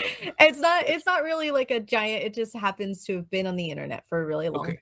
So but I'm a community manager for them, and the reason I got that job was because I taught myself how to stream, and that was my only experience. And I was very open and upfront about it, and I was like, I make so many mistakes, but that's how I learn. I make the mistakes, and then I learn, oh, that's not the way to do it. And that's how I do everything. That's how I learned how to tweet like at certain times and certain content, and come up like follow hashtags and engage with that community. And that's how we learned how to get into writing tabletop games. And that's how I learned how to pick the genre and stick to it. Because there's like games that I want to play, but it doesn't really fit the theme of my channel. So sometimes I'll be like, fuck it, I'll do it anyways. But sometimes I'm just like, I want to like really I want to get my like carve my name into this thing. So I'll just do it as a different way. But yeah, it's all strategy. I will say, as an employer, that what you just said is what people are looking for in what you're doing. Not that you have tons of, like, I'm hearing what you're just saying. If we were in an interview, I'd be like, when do you want to start? Because the fact that you go, and I've done this with Starr as well, and she's very much the same way. That's why I was just like, please work for me. Like, this needs to be a thing. This didn't work. Okay, what else do I do? You know, like instead of this didn't work, screw it, we're done, the boat sank. You know, like because there are people that like try and then give up. Yeah. And then there's those that go, this didn't work, I'm going to spend the next 3 weeks until I get it, like making it happen. And the fact that streaming is not easy. No. Getting the OBS is not easy. I see people that are like, oh, you just go like, I'm like, shut your mouth. It's not easy. Don't pretend like, you know, that it wasn't a trial and error to get there. Like all the nuances that people don't really pay attention to, all the little things, all the little, you know, setting up your stream, you know, the chat bot, the alerts, the sound effects, the screens, the mic, the thingy, you know, the like thingy. Because you can't just have the mic. Then you got to set the levels, and you got to make sure there's a filter, and you got like then the lighting. Do you have a ring light? Do you not have a ring light? Do you have LED lights? Do you have natural, like all this stuff? Like, is it pointed at your face? Is it pointed at your head? Is it all the stuff that goes into it? So the fact that you went and we're like, I'm gonna see what this stream thing is, and then went through the trial and error to make it what you've made it so far. And I'm sure that you're going to keep evolving into whatever you want to grow it into, or if you realize that you shifted a light and you like that better, you know, like whatever it evolves into. I think that right there is commendable, that you didn't just go, oh crap, it didn't work, and give up. That you had the mindset of, okay, that didn't work, what's next? You know, I'm gonna, out of these 10 things 4 worked, I'm gonna take those with me and get rid of the rest and try new things. Like that's long-winded what I'm saying. I can see why they hired you. Like the fact that you went in saying, I just learned from my mistakes. That is what people are looking for. Not just in a job, but in people that they interact with and do things with. Yeah. You know, like it's a difference between a quitter and someone that's like, screw it, we'll keep going. Yeah. Let's keep going, you know, and that's beautiful. Well, I am looking for a job, so if you know anybody, I'm looking to leave. As we grow, I'll get a hold of you. So that's actually a mechanic in tabletop games. A lot of systems and people use this. It's called fail forward. And I do this in real life too. You fail at something, but you learn something from that. So you're even though the role was a failure, you're still moving, you're still progressing and growing from that. That's exactly what you just described. Well, it's not technically a failure at that point, then it's just learning experiences. Exactly. It's an opportunity to learn. Yeah. That's what my therapist told me every time I had an argument with my significant other. If you have an argument, it's just an opportunity to learn about them, about yourself. By the way. No, we don't argue. Don't argue with me about that. No, I'm just kidding. I'm totally joking. So, what are like? There's a lot that goes into streaming, and you work outside of it. We've talked about mental health. Is there for you a point where you see burnout, or is there things you've done to protect yourself from burnout, or anything having to do with that? Yeah, I get burnout a lot from my job in real life because it's very front facing, and there's a certain frustration that comes from the professional side of it and just wanting to help people. So I do experience burnout a lot in my real job, but I find that streaming when I'm able to, like when I don't have my kid, which parenting is a whole other type of burnout. But when he's at his dad's and I'm able to stream, I find that kind of refills my bucket. Is the bucket theory is what my therapist says. So being able to I'm very introverted. So being able to go onto my channel and talk with my friends without having to perform, and in a way that's beyond just being a streamer, but I don't have to get dressed up. I don't have to drive to this place. I don't have to have go through the pomp and circumstance of having a decent conversation with somebody. I could just be me. Right. I think that kind of refills that a lot. So I use streaming a lot as a way to kind of refill that bucket. And that was actually a question I had for you, is if you feel like there is a certain facade that you have to put on, as in a certain way to dress, a certain way to do your hair, a certain way to do your face, whether you have to wear makeup or not. Is there a certain way that you feel like you have to be in front of your audience in order to feel like you're streaming successfully? Or is it just, this is who I am, fuck you if you don't like me? Yeah, that's a good question. I think in the beginning, I was kind of starting to slip into and I had just gone through exploring my gender and being very open about how I present. And sometimes I'll be very androgynous, and sometimes I'll be very feminine, or sometimes I'll be super masculine.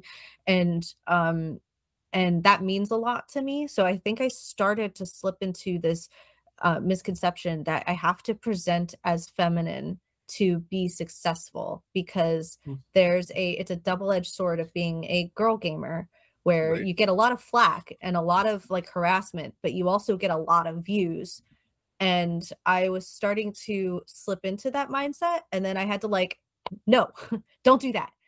Just do you. That is it. The only thing that I ever really restrict, or not restrict, but have a structure around, is the type of game I play. So I kind of stick with horror as much as I can, or there are times I'll play strictly cozy games in between, which is still kind of my thing. But I won't play Apex or Valorant. I don't like the toxic lobbies. I can't have that in my safe space. So I don't do that. But other than that, I'll show up with makeup if I want to, and if I don't, then you just deal with that, because you like me for me, not for what I'm looking like. Right.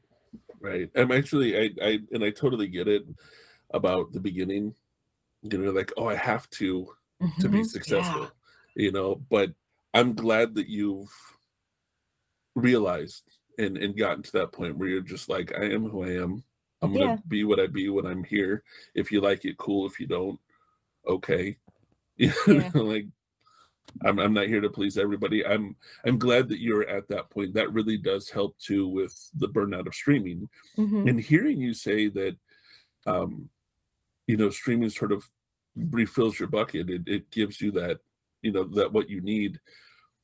That's that's great. Like that's not just you helping others in a safe space, but that's you helping yourself, which is, I've noticed people that like to help others often neglect helping themselves.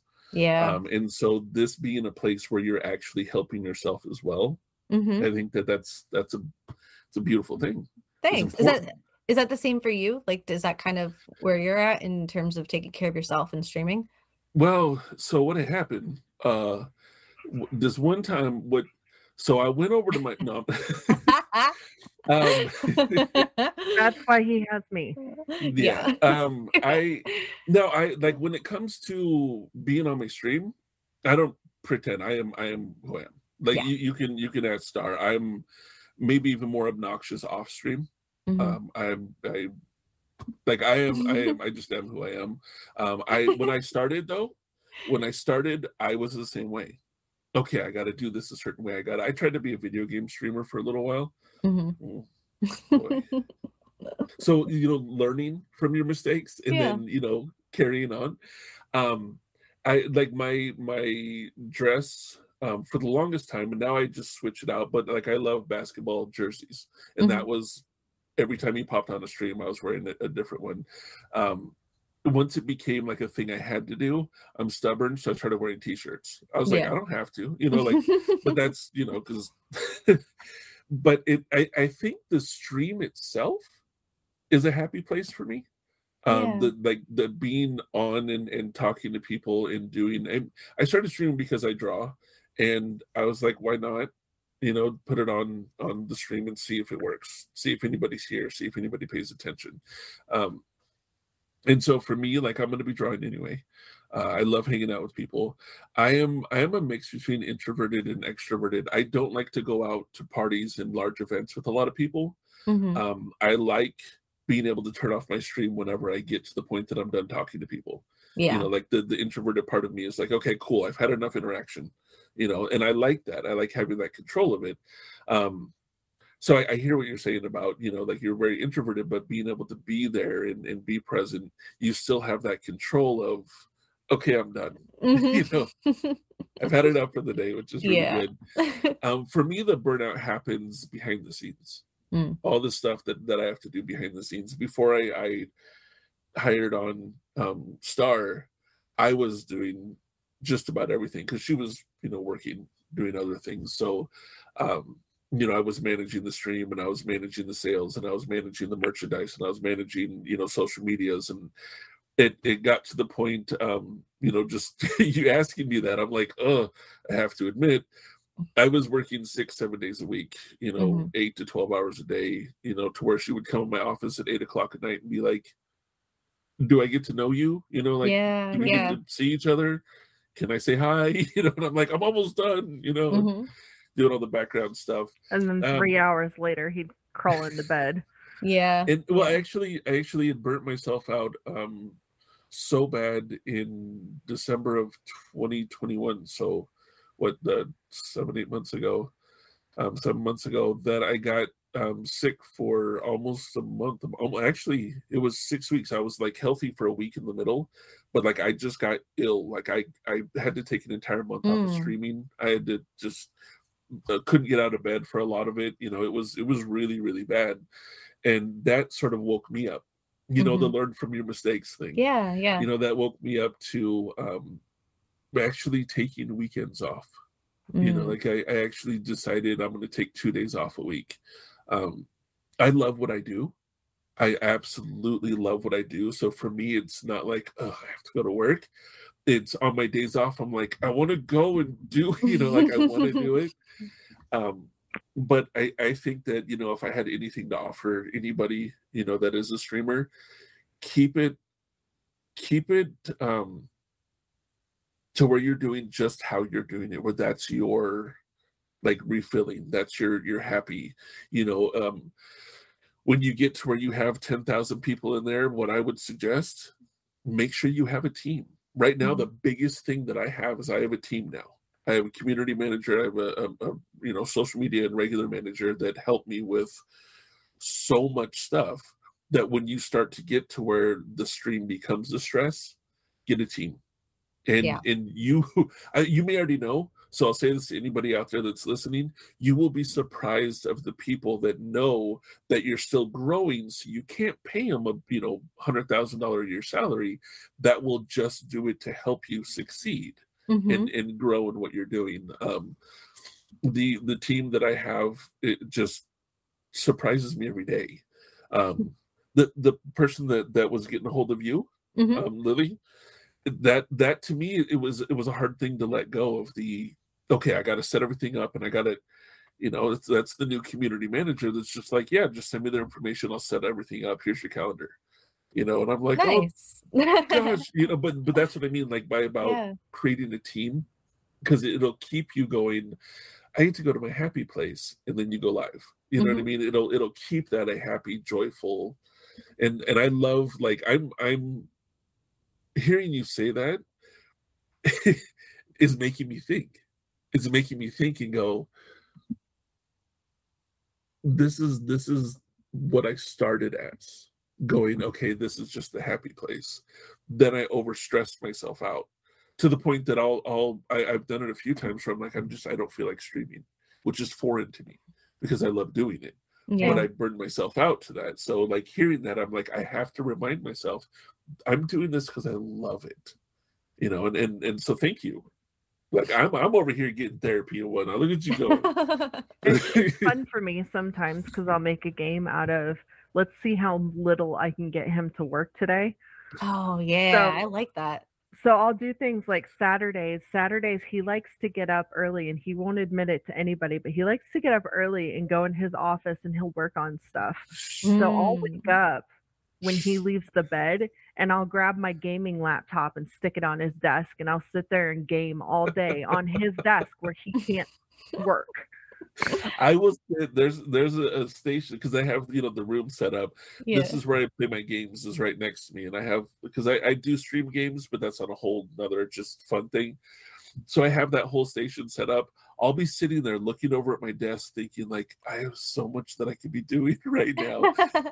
But she's taken over, like, I'm playing a game here, and I'm like, okay, it's a partnership. That's what you got to do. But that's the when I say, surround yourself with the team, it's not just so they can take the workload off, but it's that they can also encourage you, just like mods, and encourage you. You're doing great. You don't have to do everything, like, just keep doing what you're doing, but also remember to take care of you. And that's, I think, the biggest thing not talked about mental health wise in the stream community. It is talked about, but I don't think enough. Take care of yourself, like, really take care of yourself. Take some time to go play some tabletop role-playing games, which Erin is creating and everybody needs to play. And buy all of them. Thank you. I'm just trying to think of that initial DM. You had talked about the writing the tabletop games, which I'm loving. The cozy horror got me. I'm getting that now. I'm actually getting, like, you have explained it in such a wonderful way. I'm actually understanding what cozy horror is now. Oh, thank you. Because to me, the only time I get cozy when there's horror is because I have the blanket over my head. Like, that's yeah. But I'm getting more of what you're saying. So you're into streaming. You haven't branched into YouTube yet? No, I would like to. I don't know if I would. I'll probably try to stream a little bit. It's weird because you can't monetize on both. Right. But I also kind of want to do, like, video commentaries, and especially horror stuff. I'm also really big into, like, mental health and like exploring trauma. And there's a show that came out about Teal Swan. I don't know if you know Teal Swan. The name's familiar. She's this really striking woman, like, beautiful long dark hair. She wears these gorgeous gowns, and she's got, like, this cadence to her that's very, like, it's like sultry and, like, a very stern but kind way. And she talks about, like, your place in the universe, and some of the things she says, I'm actually like, that makes a lot of sense. Documentary on her. Yeah, there's a documentary that came out. I'm like, why do I know that name? I just watched that, like, I don't know, a week or two ago. I was thinking about watching it and recording, like, my reaction to it as sort of like one of those kind of YouTube things. but I kind of was thinking of doing that, or like watching. I feel like an imposter sometimes because I love horror, but there's a lot of classic horror movies that I haven't seen. So doing a reaction kind of video. Yeah. So that's what I would like to do.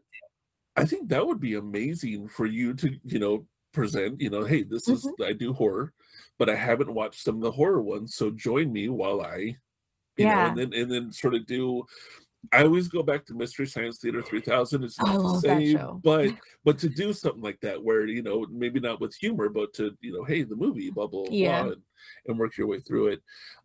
As for Teal Swan, I'm on the fence, especially after watching the documentary. I'm like, I know she's helped people, but she's scared.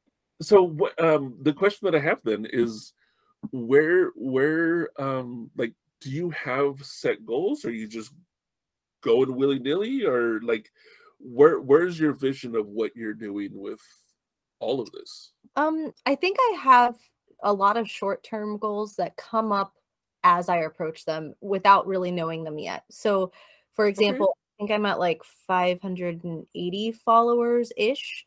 So it's around it's around this point where I start to be like, okay, I'm almost at 600. Like that's my next goal, is to get the extra 20 followers. Or it, like Twitter, I think I only have a few more till 300 followers. So that kind of like milestone is my short-term goals, but I don't realize it until very close to it. Long-term goal, I would love to do this for a living, not just streaming, but streaming and tabletop games, working in a publication company, or doing community managing in a video game company, something that I'm already kind of doing, but on a way I could support my family. And that would be a great long-term goal. But yeah, that's kind of how I set my goals. That's very, very, that's very cool. Like wanting to have this be like, sorry, I'm fumbling on my words, but with so many thoughts are going through my head that there's I wouldn't call it a meme. There's a sound that's going around through like Instagram and TikTok and those, when someone says, what's your dream job? And the person's like, I don't dream of work. Yeah. And that's like you wanting to do something, because obviously the way the world is, we need money. Do something that you love, though, to be able to do that. That is, I love that mindset. I love that mindset, and doing something you actually love, instead of going, I'm going to be an accountant. Yeah, there's that mindset where it's like, do the job that gives you the opportunity so you can build the life you want. Yes. But that's kind of the plight of the artist, right? Like you can't do that. You have to always you want to always create, and you can't do a job you don't like for money to do what you do like. You have to always be doing what you're passionate about. And that was, I love that you put it that way. That's what I did with this. I jumped off a cliff, and this is what I do full time. And it's tough. It's definitely tough, but worth it. Yeah. Starving artist is a very real thing. Yeah. It is definitely worth it. And I found that for the most part, I'm happier. I'm happier. I might not be richer, but I'm happier. Speaking of accounting, I worked in accounting for years. I wore a suit and tie to work for years. Got an ulcer. It was miserable. Hated it. Can you picture Poch? I know. Oh, clean shaven. Oh, suit and tie. No, absolutely not. Yeah.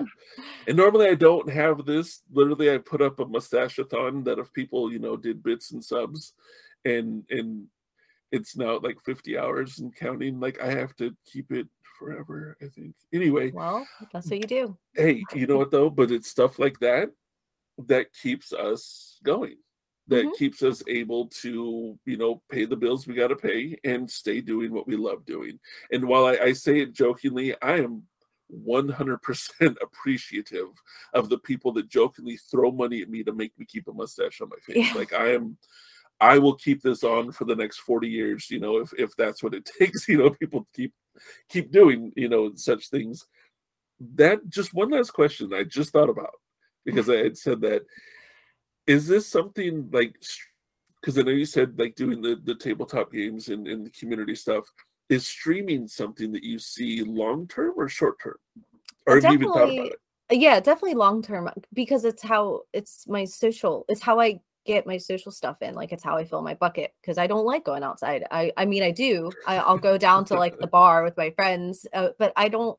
That this to me is like, these are my friends. These are the friends I made during the panini. So I like, there's like a certain kind of relationship that's so much different and so much like, it's almost more organic in how everybody is so tired and traumatized that you just feel closer. So I have like the best friends that I've made over Twitch, and I just can't see myself not streaming.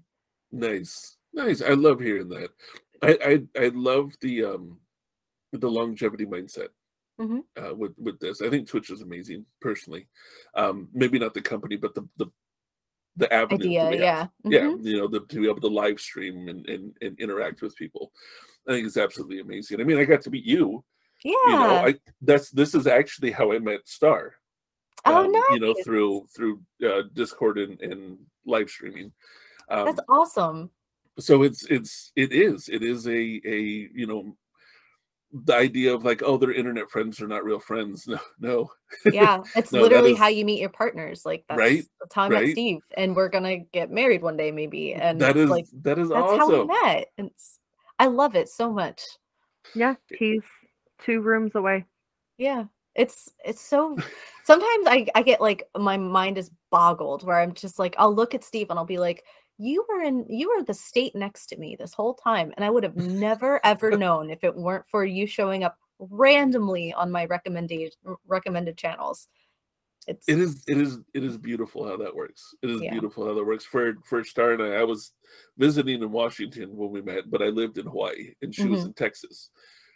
I've never been to Texas. I don't know if I'll ever go to Texas. So without this, never would have even been within 1,000 miles of this person. So I totally get it. Like the community that it brings together. There's another streamer that I know that and I just found out he's actually in our state. He lives in England. He came to visit somebody else. He's too far away for me to drive over and see him, but it makes the world that much of a small place, where like you have friends that are halfway across the world. There's people I know in Australia and India and Africa. And it's like, without this right here, you would have missed out on a lot of really good people. Yeah. I mean, it's a beautiful thing. And again, people would have missed out on someone like you, a really good person that's there to have a cozy stream and to give a crap about the people that come in.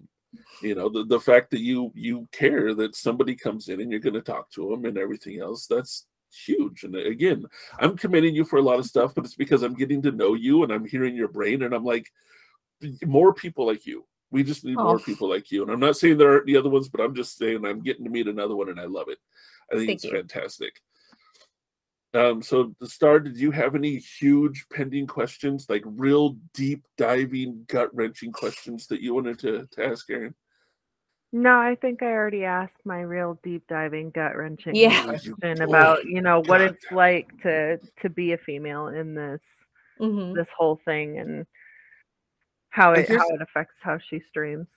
Yeah, that makes me think, because obviously I'm not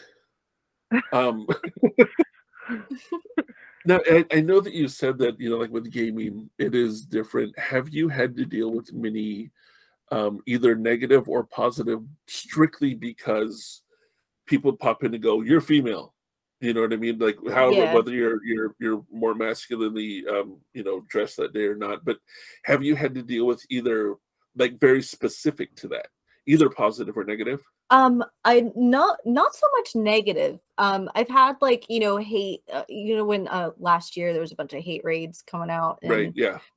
So I've had a couple of those, but they were quickly snuffed because I had SiriBot installed, and that was like a lifesaver. And that's never happened after that. But I've had a couple really great conversations where there was one person that came in that was asking questions. I give people the benefit of the doubt.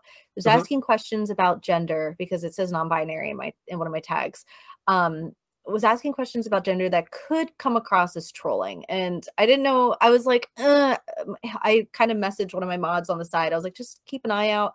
But I was answering the questions, and actually it turned into a really great education moment for that person. And they were like, honestly, Nice. I came into this channel to troll you, but you ended up being like really cool. And so then he started following me and was just hanging out and asking all these really good questions about like, that's cool. What does it mean to be non-binary, or like why, like what do you have to present a certain way, and what does this mean? And I was just doing my thing, and he ended up being really fucking cool. So I have a few moments like that where people come in with the intent of being rude, and they just don't. They end up like changing their tune a little bit. That says a bit about you, though. Oh, thank you. The fact that you, one, give them the benefit of the doubt, but two, it wasn't. It sounds, I wasn't there, but just going by the basic psychology of it, if somebody was coming in to troll, they obviously already like ramped up and ready to argue. The fact that you were able to talk to them enough to calm that down without knowing if they were doing that says a lot about you. Yeah. That, you know, that you're able to just go, hey, this is what it is, and give a inviting, caring, you know, feeling to them to go, oh, I'm going to stop being a dick. This is kind of cool. You know, like, that's impressive. Yeah, and I can't take all the credit. My community was there, and they were giving their own personal anecdotes, the ones I felt safe enough to share. And it really sort of like kind of it created this camaraderie that it was very open. And I mean, I have an obligation to take care of my community as a streamer, which is why I was like, I don't know about this, but we tried it and it worked out in that instance, at least. You know, and I as soon as you said that, I thought about somebody, because I have an asexual tag on mine, and somebody had come in and started asking about it, and I did the same thing. I started to give them a benefit of the doubt and, you know, talk about it. And see, my mods, they were like, I think I got a text going, hey, watch out. You know, and I'm just like, you know, like, and then the person, I was trying.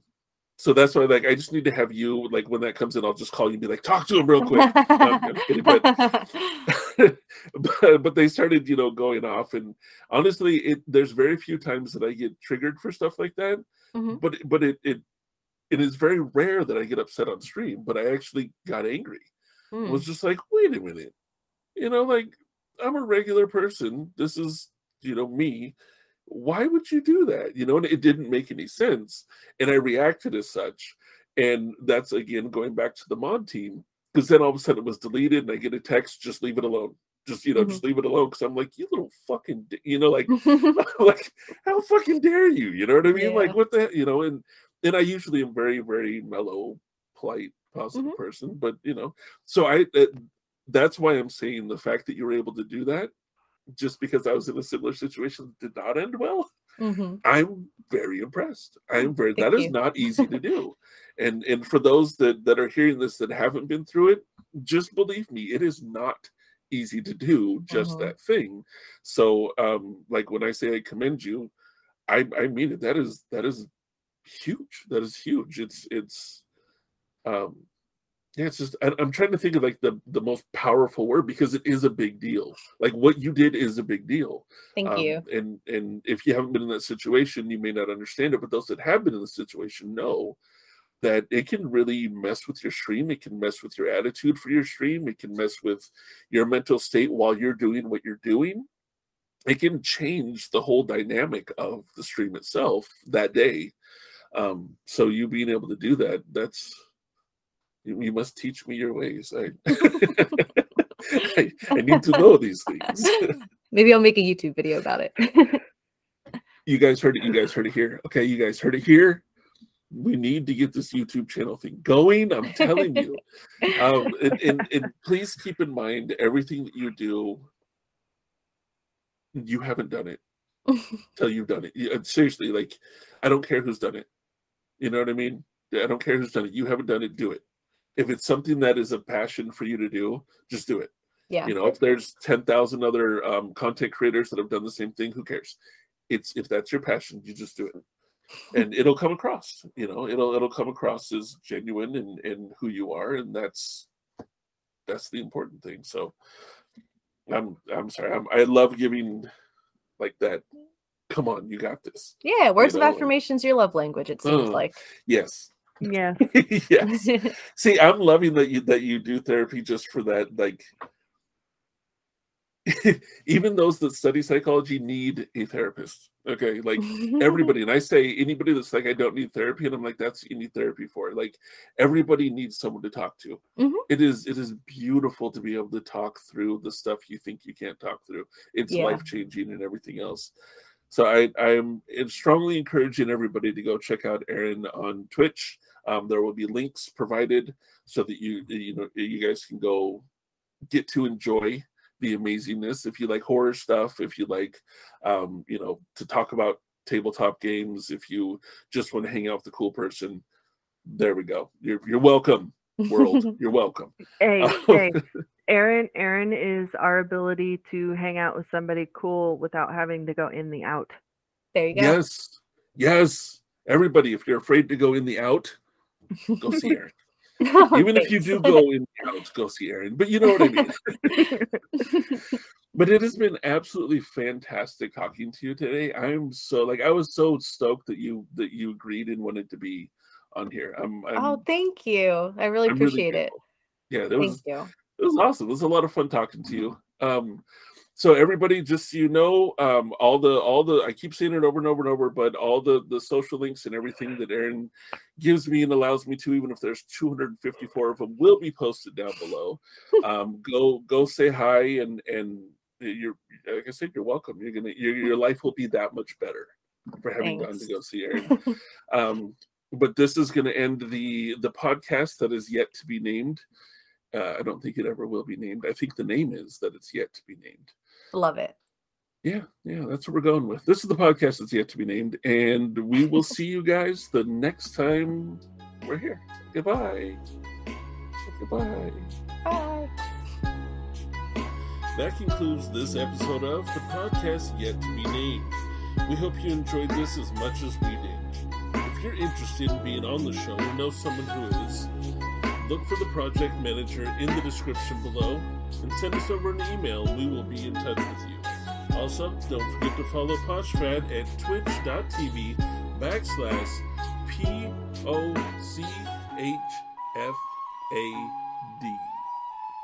Thank you so much and have a wonderful day.